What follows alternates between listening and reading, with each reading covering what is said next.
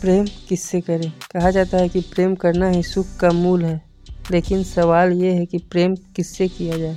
यदि आपको कुछ क्षणों के लिए सुख चाहिए तो प्रेम कीजिए अपनी रुचियों से। अगर आपको कुछ दिनों के लिए सुख चाहिए तो प्रेम कीजिए अपने मित्रों से। और अगर आपको कुछ महीनों या फिर वर्षों के लिए सुख चाहिए तो प्रेम कीजिए अपने परिवार वालों से।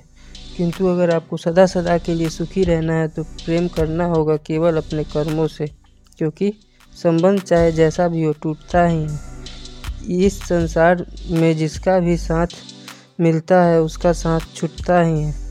केवल आपके कर्म ही एकमात्र ऐसा है जो कभी आपका साथ नहीं छोड़ेगा।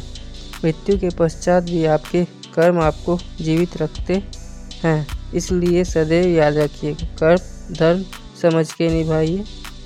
जीवन के अंतिम क्षण तक कर्म से प्रेम कीजिए। जीवन के अंतिम क्षण तक खुश सुखी रहिएगा। अंततः बस इतना कहूँगा, आप केवल कर्म करते जाइए, फल की चिंता मत कीजिए।